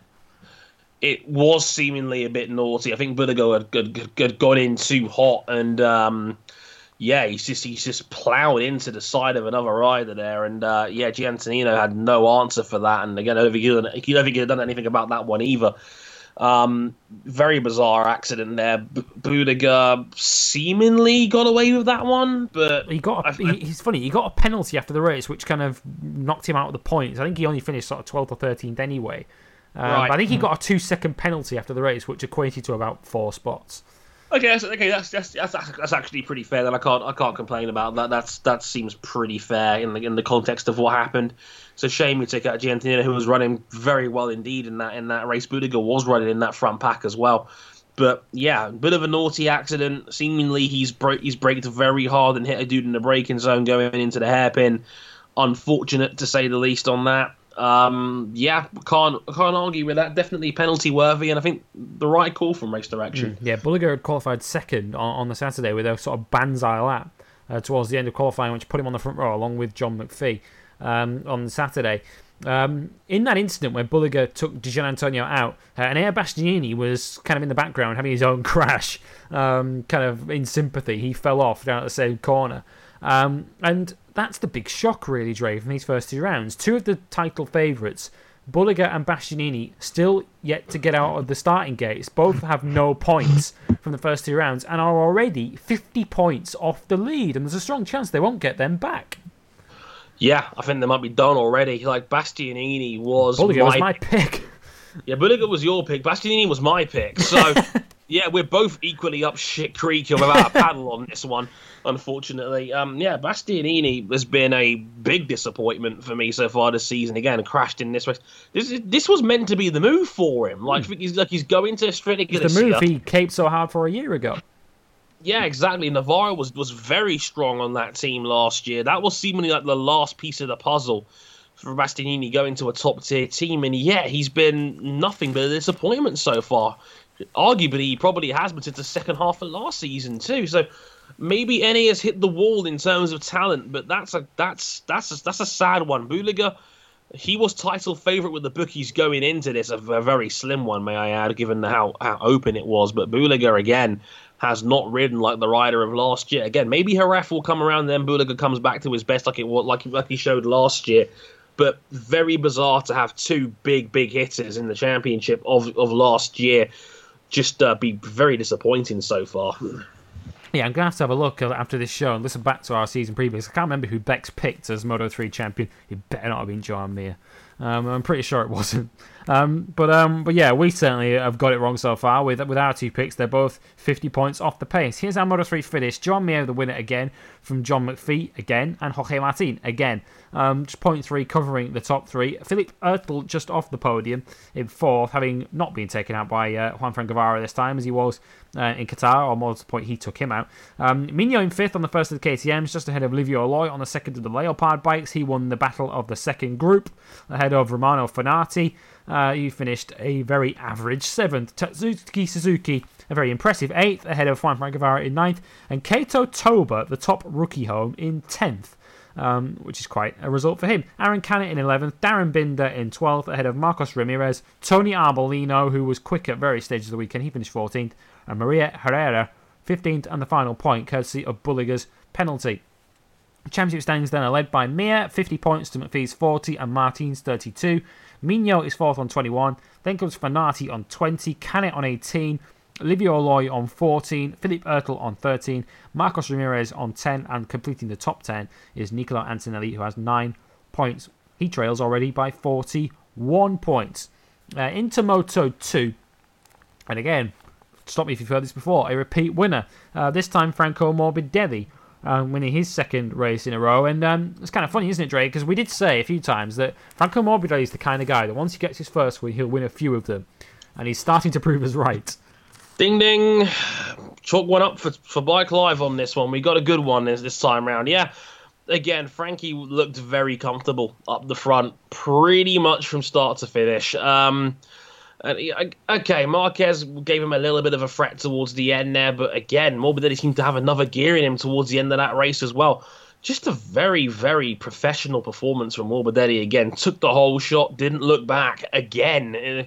I sound like I'm in Groundhog Day talking about this, because it was almost a carbon copy of Qatar, only this time Marquez was able to run him a lot closer than what we got in Qatar, but ultimately, same result. Morbidelli looking pretty comfortable, made the hard passes at the start of the race when Miguel Oliveira was knocking, got the gap going, had the ultimate pace to set the tone of the Grand Prix, and only really Marquez and Oliveira was able to keep up, and Marquez...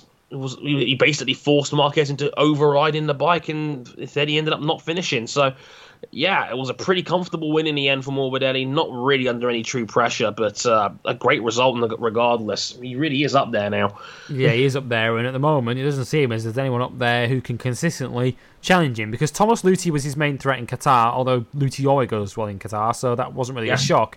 Luthi, although he inherited a podium with Marquez's crash on the final lap, came through to third, but it was a very distant third in Qatar this time around. So it's already a bit of a warning sign for this year's championship in Moto2 that Morbidelli looks like the consistent top-tier guy, and no one else seems to be a consistent threat to him.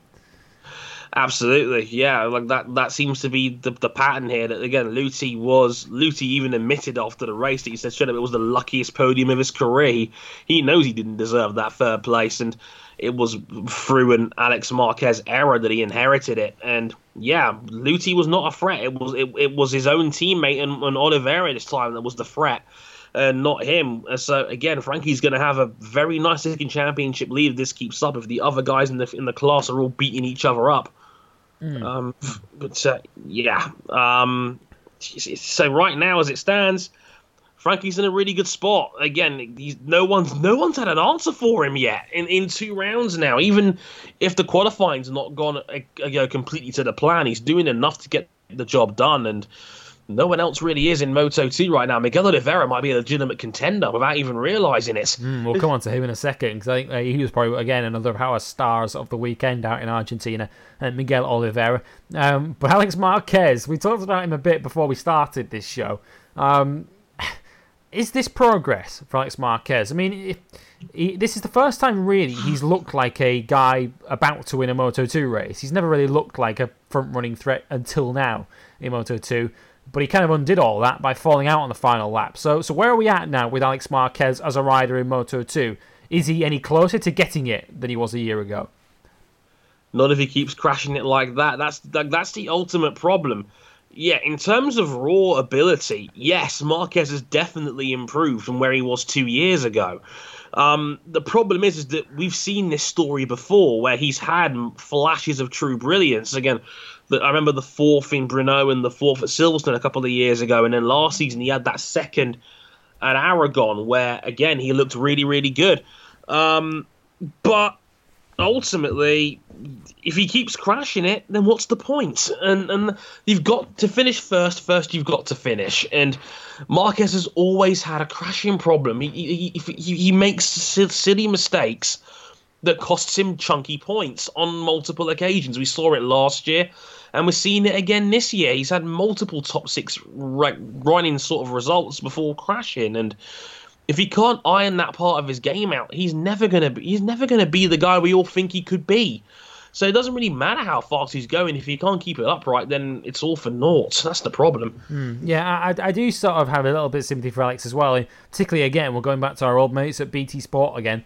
In terms of the criticism that he often gets, I always think that if his last name wasn't Marquez, he wouldn't get half as much as criticism as he does from some quarters. Because they want him to be successful. Because they want him to be Mark. They want him to be Mark, unfortunately. And unfortunately, he isn't. It doesn't help when Mark says that apparently Alex is more talented than he is as well, which Mark has said in the past. But yeah, I do have sympathy for Alex Marquez in that this was the first time, as I say, that he actually looked like winning a Moto2 race, because he was right behind Morbidelli on that final lap. He was a couple of bike lengths behind him. And in some ways, he kind of has to take a leaf out of his brother's book, doesn't he? Which kind of sounds like an odd thing to say, given that Mark crashed too last weekend. But Mark knows, or he knew last year, when to take his medicine and take second. And it's almost as if Alex Marquez didn't want to let it go on the final lap. He didn't want to just accept that second was the result there and second was what he was going to get. He had to try and go over the edge to try and win it. And when he went over the edge, he went over the handlebars. He didn't look like he was going to win that race. That was the problem. It's almost as if no one had told him. Yeah, it's like, dude, Frankie's 8 bike lengths in front of you. You're not going to win it from here. Like, it's maybe his eyes got bloodshot and he saw the win and he thought, oh, I'm going to really go for this. And I don't think he had the ability to be able to beat Frankie on the day. I think Frankie had it in going into that final lap. And as you say, Marquez probably went a little bit too far trying to chase something that probably wasn't there. And it's a shame because second would have matched his career high finish from last year in Aragon. And that, I mean, given that Marquez went absolutely nuts over finishing second there last year and was basically kicking the guard fence in celebration, knowing that was just a second, take the second. It's clear that Mark VDS is going well.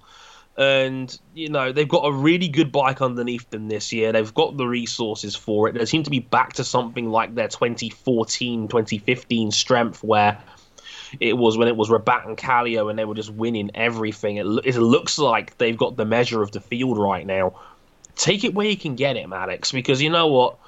The way he's going, he will get wins if he's able just to keep the bike upright. But he's not doing that right now. He's making silly mistakes. Yeah, he is, and he paid pretty badly for it at the weekend. Thomas Luthi, as we mentioned, inheriting the podium in third, but the guy in second really was...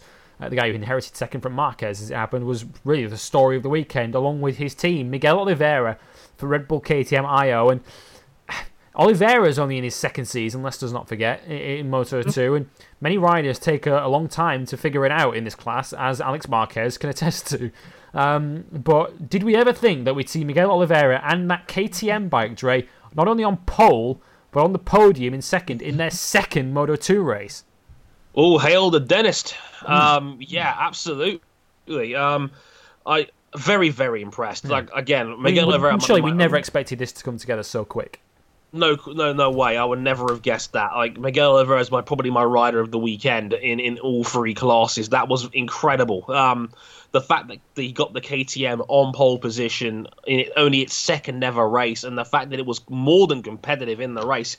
Second half of the race, he was the fastest man on track. Yeah. And that says it all. Like, the KTM has something. And when you've got a rider of Miguel Oliveira's class on there, he is an incredibly intelligent rider. We've mentioned this before on multiple occasions. Like, he's one of the smartest men on two wheels, and it shows. His maturity and his pace shows out there, and he went for it. And again, KTM ultimately didn't quite have the pace in the early going, but Miguel found himself, and that's a good sign. He's only going to get better as time goes on. So right now he's doing a very, very good job, and it's only going to get better. And yeah, Miguel Oliveira, what a fantastic performance that was. A well-earned second place. Yeah, and you hinted it a little bit earlier on, but in terms of looking for a championship fight, or a championship contender to Morbidelli, I mean, Luti's probably going to be there or thereabouts. He's second at the moment, and he's going to have wins as the season goes on. He's always good for 3 or 4 wins in a season in Moto2, Thomas Luthi. He hasn't had any yet, so we can't rule him out. But outside of that, could Oliveira be the guy to look to for a championship contender, given that, as you say, both he and that KTM are surely at their weakest now? Surely if they're going to go one way for the rest of the season, it's going to be up. Isn't it just a breath of fresh air to have someone other than Callis up the front? Yeah. Like that's all I want to point out as well. I mean, yeah, Calix takes up 2/3 of the field for good reason. Suter with Danny Kent right now is nowhere to be seen again. The days of Suter being the top chassis in the class are dead by the looks of it. And yeah, KTM has been a breath of fresh air so far, and Akiayo just keeps getting great results out of his talent. I mean, Brad Binder, given he's just had to have the plate in his arm reapplied, finishing in 9th, another great result for him as well. Miles back on the grid. From miles back in just his second ever Moto2 race. So KTM has got something here. They've really got something here. So Binder and Oliveira will definitely be ones to watch this season. Like, KTM has been a breath of fresh air to Moto2. It's been, I think, the shot in the arm that the series needs. So hopefully this continues, because like, Io's got a damn good unit underneath him this year, and it's only going to get better, as I said, as time goes on. Yeah, we'll talk a bit about Binder a little bit later on in the show, because as Dre mentioned there's some kind of sad news on Brad Binder coming later in the show. But yeah, Moto2 is finally getting that variety it's been looking for, hasn't it, Dre? Because it wasn't just the KTMs up there. But Xavi Vierge, who I've got to admit I'm becoming more and more of a fan of with every passing weekend, 5th on the Tech 3. Which Tech 3 haven't had a result like that in Moto2 since Bradley Smith was on the bike. Which tells you everything. Bradley Smith was 4th, I think it was Aragon 2012 in Moto2. That was the last time Tech 3 had a result this good in this class, and Xavi Vierge got it to 5th. Simone Corsi got the speed up to 6th, and Sandro Cortese was the top suitor in 8th. So we had 5 different constructors in the top 8, which Moto2 has badly needed. Absolutely agreed. Wasn't Xavi Vierge like the low-key rookie of the year last year? Yeah, he sort of came under the radar towards the end and beat the likes of Oliveira and co to take top rookie. Yeah, absolutely. So, gosh, not entirely surprised at that. But again, that's a fantastic result for Tech 3. And if you saw the finish of that race, there was about 12 bikes together coming over the line. Like, is this Moto 3, fellas? Like, what is this? So that was a real surprise to see them all running like that, so close together. But that's fantastic to see. It's a very good sign that more chassis are having a bigger influence on Moto 2 now. Again, great results from Vierge, from Corsi. Cortese punching that suitor well above its weight in 8th place again. The good side of Cortese coming through there. So yeah, nice to see some other guys up there, some variety rather than just being Calix all the way down the field. I'm glad that we're getting more variety up there, because that's exactly what the basis of Moto2 should have always been from the start. Absolutely, and Vierge, he's not even 20 yet. He doesn't turn 20 until the 30th of April. So he's a young rider still. Certainly in the context of Moto 2, 19 is young in that class when you've got the likes of Luthi, who are in the second half of their 20s. So yeah, I mean, he might even be in his 30s by now, Tom Luthi. So that's impressive, whatever way you slice it. And history tells you, if you're Bradley Smith, for instance, that Tech 3 might not be the worst team to put yourself in if you've got MotoGP aspirations further down the road. Even though it might not be the most competitive Moto2 bike, if you can impress Hervé Poncharal, you might have a MotoGP bike waiting for you in a couple of years. So, Vierge, I think he's winning admirers, and I have to say I'm certainly a fan of his from watching him so far in that class. The Moto2 race then finished like this: Morbidelli the winner from Oliveira, then Luthi, that completes your podium, Baldassari in 4th, and then the rest of the top 10, the rest of the points, should I say, was made up by Vierge, Corsi, Pecco Bagnaia, top rookie, in 7th, Sandro Cortese 8th, Brad Binder 9th, Hafi Siren in 10th, and then completing the top 15 for the points were Schrotter, Meridi, Raffin, Agata, and Navarro. And to back up Dre's point from a moment ago, Just 3 seconds separated Vierge in 5th and Navarro, who took the final point in 15th place. Yikes. That was one big group from 5th to 15th across the line. Championship standings then, Morbidelli leads it with a perfect 50. Luti second, 14 points back. Then comes Oliveira in third. Baldassari is up to 4th on 21. Vierge is 5th on 18. Nakagami, who had a nightmare, he went down on the first lap. He's 6th on 16. Then comes Luca Marini in 7th. Pecco Bagnaia is up in 8th. What a stellar start he's having on 13 points. Ahead of Marquez, who's 9th on 11. And Simone Corsi completes the top 10 on 10 championship points. Next round of the championship, as we mentioned, is in a week's time, as you listen to this, at the Circuit of the Americas in Austin, Texas.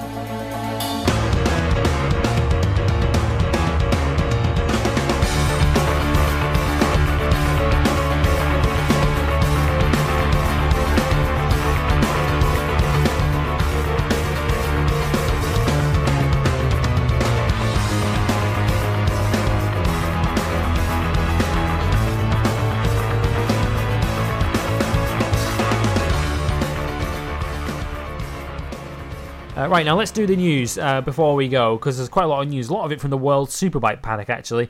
But before we come on to that, we flagged this up a moment ago. Brad Binder has been in the news, and unfortunately it's not good news, because just this afternoon, as we recall, this Thursday afternoon, April the 13th, he has undergone a successful operation on his left arm in Barcelona, because essentially, Dre, he broke this over the winter, and riding in the first 2 races, broke it again. Oh, Jesus. Just such a horrendous run of luck for Brad Binder, who, again, was the star to look out for going into Moto2 this year after, completely dominating Moto3 last year. It's just, oh, my God. So impressive, but yet so unlucky that he's had to break his arm essentially on 2 separate occasions already. And this season's barely started yet. Just been nothing but a strain. To say the least, but I can only wish Brad a speedy recovery. We know him well on the show, and he's a class act. He's a tremendous human being, and just a real shame that his Moto2 career has been nothing but dog shit luck so far. And Aki Ayo has basically, he's been a little bit vague on it, but he went as far as to say that Brad Binder will miss some races, in his words. So we're not going to see him for a month or 2 yet, unfortunately. And what amazes me, Dre, is as the MotoGP report, the MotoGP.com report states, he felt discomfort early in the weekend, did Brad Binder, and the Argentine Grand Prix weekend, that is. He went to the Circuit Medical Centre, where it was confirmed that the bone that he'd broken over the winter continued to be broken, and that the plate that had been applied had moved. Oh, shit. And even with all of that, he still came from nowhere on the grid to finish in 9th place. That puts that ride and that result in some context. That's an incredible performance from Brad Binder, all things considered. Like basically the plate was essentially not doing its job properly because of the fact it moved. So not only has he got a broken bone in his arm, he's got a plate that doesn't need to be there at that point. So the fact he's ridden through all of that discomfort and finished in the top 10 is an astonishing performance from Brad Binder, and proof that the talent is more than there. He just needs a clean bill of health. Jeez. Yeah, we wish him very well on this show. He qualified 24th, incidentally. That's incredible. On Saturday, so 24th up to 9th with a broken arm. We love Brad Binder on this show. We wish you well, Brad, and we hope to see you again very soon in Moto2. World Superbike news, as I mentioned, there's a lot of it this week, and a lot of the first piece of news broke over the course of the Argentine Grand Prix weekend because, Dre, World Superbikes is going to Argentina now, although not to Termas de Rio Hondo. Yeah, this is odd. That's a weird one, isn't it? It's like, yeah, we're going to go to Argentina, just not that place. Not the circuit that's already built. Yeah, it's kind of weird given that, like, one of the big problems with Argentina is that it's a track that is not raced on enough to produce, like, the safest MotoGP racing in the world because it gets so dirty in the off-season. So, yeah, the fact they go into an entirely new circuit, well, God knows at this point. Like, I don't get it. That's a baffling decision from me on this one. Again, hopefully it works out in the long run, but that's just very eye-opening and all just sorts of interesting. So these, again, maybe Dawn knows something that we don't regarding it sounds as if it's going to be put in a very exciting location, if nothing else. The circuit, the Villicum circuit in Argentina, which is in San Juan. It's essentially it's on the what is known as Route 40 in Argentina, which is kind of their Route 66. It's the new circuit will be located on the symbolic Route 40. You can tell I'm reading from the press release here, can't you? A 5,000-kilometer road, which stretches from the north to the south of Argentina. It's kind of think of a straight line road that goes from Land's End to John O'Groats, and that's pretty much what you're talking about in Argentina. It's a tourist attraction, if nothing else, but it now will also have a motorsport circuit along it as well. And World Superbikes will be going there next year. In 2018, because this circuit is already in the process of being built. So you've got to think that this announcement has kind of has been in the works for a while now. This move, and it has to be said, Dre, World Superbikes is still largely a European-based championship. So yeah, I'd say so. It's if nothing else, even though it's not the circuit we expected, it's good for the championship that it's going to South America and going to Argentina. Yeah. I mean, I missed the days of MotoGP being in Brazil back when I was a child. So I'm glad we're getting more South American flavour on the calendar, to say the least. I do miss those days of Fakasa and being in South Africa and, again, the Nelson Piquet circuit in Brazil. That was another very solid racetrack indeed. So I'm glad that we're getting more South America back in the series. And as you say, Worlds is such a European-based sport right now. You got rounds in France, Italy, Argentina, the United Kingdom, every major European country you can think of. Yeah, we've got 2 in Italy, 2 in Spain. We've got 1 in Germany. We got 1 in France. It needs a bit of variety in there because we've only really got Australia at the start of the year. We've got Texas halfway through, not Texas, Laguna halfway through, Laguna Seca, and then Qatar at the end of the year. That's about it. The rest of the European venues. So yeah, it needs a change, and we're glad we're going to get it because one thing that's been made pretty clear, Dre, from the MotoGP attendances is that part of the world loves its bike racing. It absolutely does. I mean, Argentina was a sellout, and again, like the audience is there for it. They've just got to make an effort and go over there because.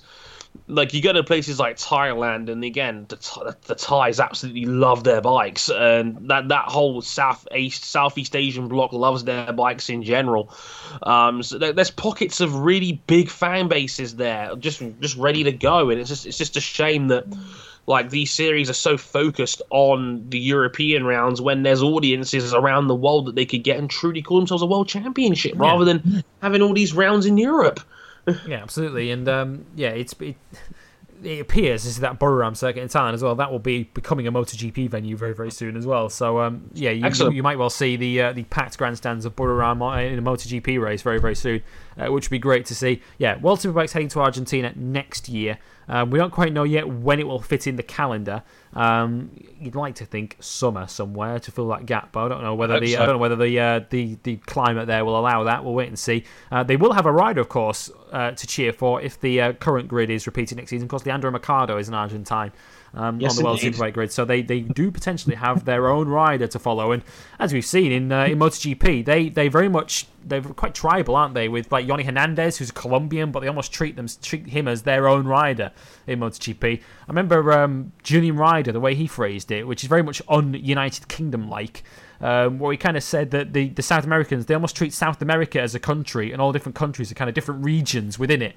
And they kind of like, they treat their South American rider, Yoni Hernandez, as their home rider at the Argentine Grand Prix, even though he's Colombian. When they have their own rider from Argentina to support, imagine what the atmosphere will be like next year. So that's for next year in World Superbikes. As for this year, we've seen the last of Markus Reiterberger, unfortunately, in World Superbikes, and this is a really sad story, to be honest, Dre. I mean, he had that horrendous injury at the end of last season, or that ended his season, the broken back, the broken T10 and T12 vertebra that Reiterberger suffered at Misano, and it's been made pretty clear that those injuries haven't fully healed, and it's got to the point where Reiterberger decided to sit the rest of the season out. That is awful because a World Superbike season is so long. You're looking at February all the way through to October. So that puts it into perspective. I mean, like Marcus is basically saying, I can't ride a bike for 6 months, and it's not worth riding this season through this pain. And that it takes a big man to to basically say, I can't ride this bike to the best of my ability. It's better off in the hands of someone else. And I've talked about it on our sister show, Motorsport 101, about Pascal Wehrlein recently, and some of the shit he's had to go through by being questioned by members of the media and former drivers for basically not hopping back into a car after he cracked his neck in January at the Race of Champions, and basically being judged for basically not hopping back in the car straight away, given that these F1 cars now are putting nearly 7 Gs through the corners. And with a cracked neck where one more incident could paralyse him from the neck down. And for the fact that Marcus Wright, again, I'm glad that the biking world hasn't jumped to the same conclusion, because I think it's more of an understanding thing in the biking world where riders ride through pain much more commonly, much more like injuries are a lot more commonplace in MotoGP. Yeah, the consequences of crashing are a lot greater.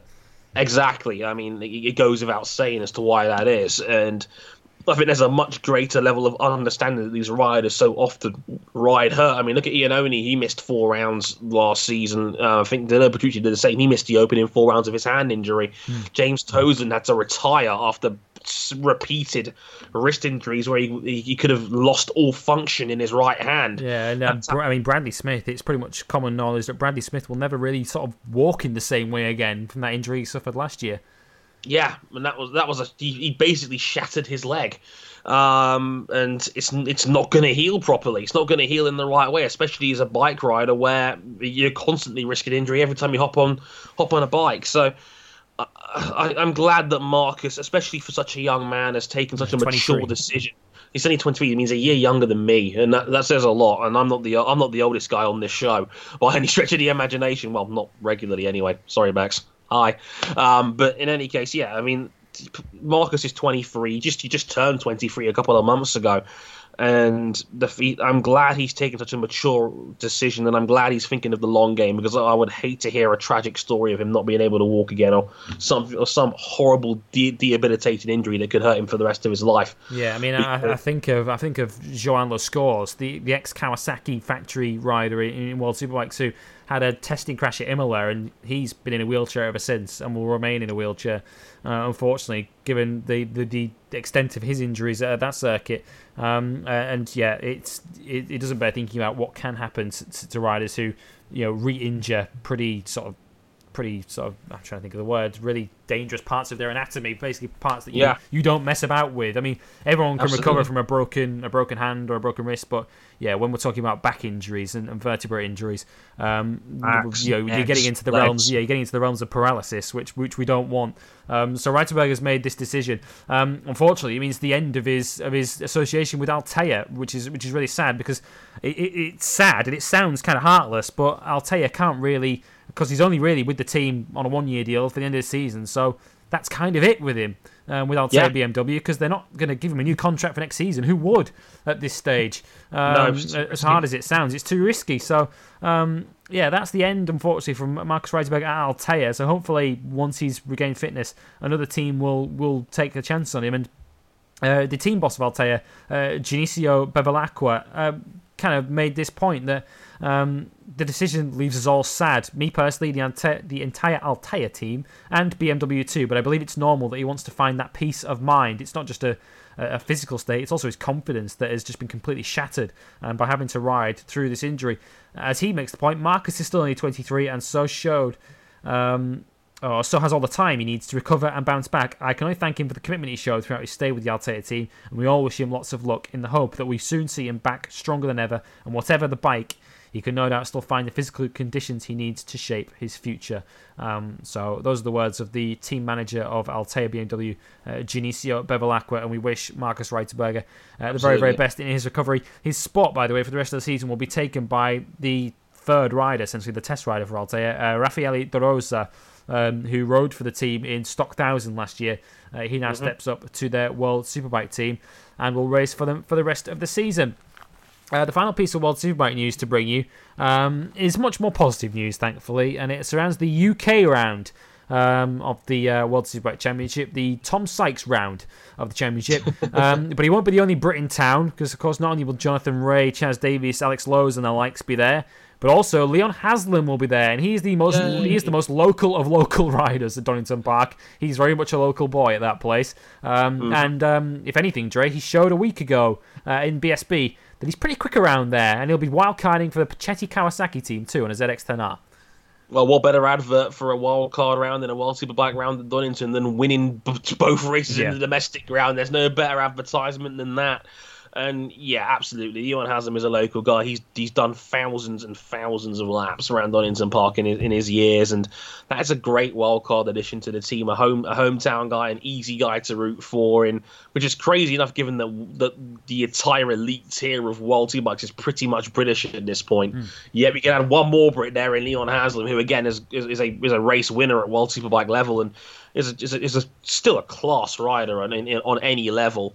So yeah, to bring him in as a wild card, fantastic addition to the grid for the World Superbike. Basically, what's essentially a home round for the series, given that again, as we say, the field is got such a strong British contingent. So another one to add can't hurt. So great addition to get Leon Haslam in. Yeah, adds another story to that weekend. I mean, we don't know quite what the championship state of play will be by that point. Whether Jonathan Rea will have wrapped up pretty much by then, or whether Chaz Davies will be chasing him down. Of course, we'll have Tom Sykes going for the Ty Dillinger, the perfect 10 at Donington Park. He's won 8 in a row. So there's a lot to look forward to for the British round of the championship, which is in around 6 weeks from now. It's the same Sunday as the Day of Classics, as we're calling it here in Motorsport 1, Day of Classics 2. With the Indy 500, the Monaco Grand Prix. That very same weekend, it's the British round of the World Superbike Championship as well at Donington Park. So a lot going on. This weekend, though, the only show in town is the British Superbikes Championship, because that moves on to Brands Hatch. Of course, they couldn't run there for their opening round of the season because British Touring Cars had already booked it. So they're running there for round 2 this time. Donington hosting the season opener. And there's an interesting subplot to this, Dre, this weekend, because of course Haslam leads the championship, having won 2 out of 2. But of course, this weekend, on home soil, we see the return of Shaky Byrne, and we finally get to see where he would figure in this race for the title. Spoiler alert, it's probably at the front. Yep. Given it is Shaky, but absolutely, that was I think the big what if. The big what if and the cloud that I think hung over Donington a fortnight ago was just where Shaky would have fit into that. It did feel like his presence was needed in that race. In that race weekend, Haslam was not challenged in either race, really. And again, we were all asking ourselves, well, where's Shaky? And the tweet I had immediately after the race 2 finished was, I would love to have seen where Shaky would have figured in all of that. And I'd love to have known. So we're going to find out. Again, maybe not the best example, because Brands Hatch in the Indy layout is it's basically the biking version of an oval at this point, and it's only, you're looking at 40-odd second laps and oval run-ins, and if we're being honest, anything can happen. And let's be honest here, James Ellison is very strong on this layout, and that's going to be one to watch out for. If Yamaha's tyre issues are anything to go by, maybe it could be an issue later on, but I think Ellison will be one to watch, given he won the double here a couple of years ago and has been very strong around here. But I would love to see where Shaky fits into the field. Probably at the front. Anyone way to find out, though. From a spectator's point of view, and by the time listening to this, if you listen to this either on early access or when it goes live, they're racing on Easter Monday at Brands Hatch, so there's still plenty of time for you to get yourself down there. Not only would it be on the Indy layout, Dre will attest to from the Grand Prix layout, it's a great spectator experience, but on the Brands Hatch Indy circuit, wherever you're sat, you see the whole circuit. And I can tell you now, I'm going there on Monday myself. Oh, really? Oh, very, very good. Well, Dre will be able to tell you yourself how great it is. You kept that one quiet. Yeah, I only just found out myself literally in the taping of this show, thanks to good friend and former host Adam Johnson, whose dad has mates in the area. So he's been able to hook me up with a ticket to go. It's just a matter of getting my way over there, basically. But it looks like I'm in between my 2 days of work. I'm going to be going to Brands on the Monday, so I'm really looking forward to that. Going back there again. Yeah, Easter Monday for the racing at Brands. So you've got another reason to get yourself down there now. You can meet Dre in person. Hey! But yeah, so it's a great spectator weekend because they're actually, I mean, this is of absolutely no consequence to any of you because it'll have already happened by the time you listen to this, but they're actually doing an extra test on the Good Friday at Brands for the benefit of the fans that go there. So any fans that went there, I guess I should say, on Good Friday, got to see an extra official test on the Friday of British Superbikes. And they're also, because of the tragic circumstances, unfortunately, of Donington and the British Super Sports sprint race, easy for me to say, that didn't happen on the Saturday of the Donington weekend. There are effectively going to be 3 races from British Super Sport this weekend, 2 sprint races and a feature race. Of course, the Donington sprint race never happened. So, you get even more value for your money this weekend. 2 sprint races, one on Sunday lunchtime, one on Sunday afternoon/evening after qualifying, and then another on the Monday, Easter Monday. So it's going to be one hell of a weekend at Brands Hatch on the Indy circuit. Get yourself down there if you can to watch it. We will be back next week to review whatever happens at Brands Hatch. Likely that it will be Rebecca James joining me next week if we can get hold of her to join myself next week. We shall see. We'll be back this time next week. Motorsport 101 episode 82 comes next week. Looking back on the Bahrain Grand Prix, Jure will be on his hiatus, not the Mika Hakkinen kind.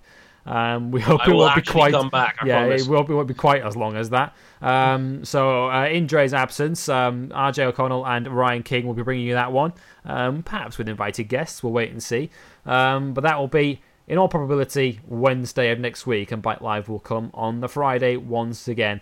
But that brings us to the end of episode 7 of Bike Live. Huge thank you to all of you for listening and for downloading this week's edition. Huge thank you to Andre Harrison for joining me this week. Enjoy the BSB. Thank you, sir. And we look forward to talking to you all again here on Motorsport 101 Bike Live this time next week. We look forward to your company then, but until then, it's goodbye.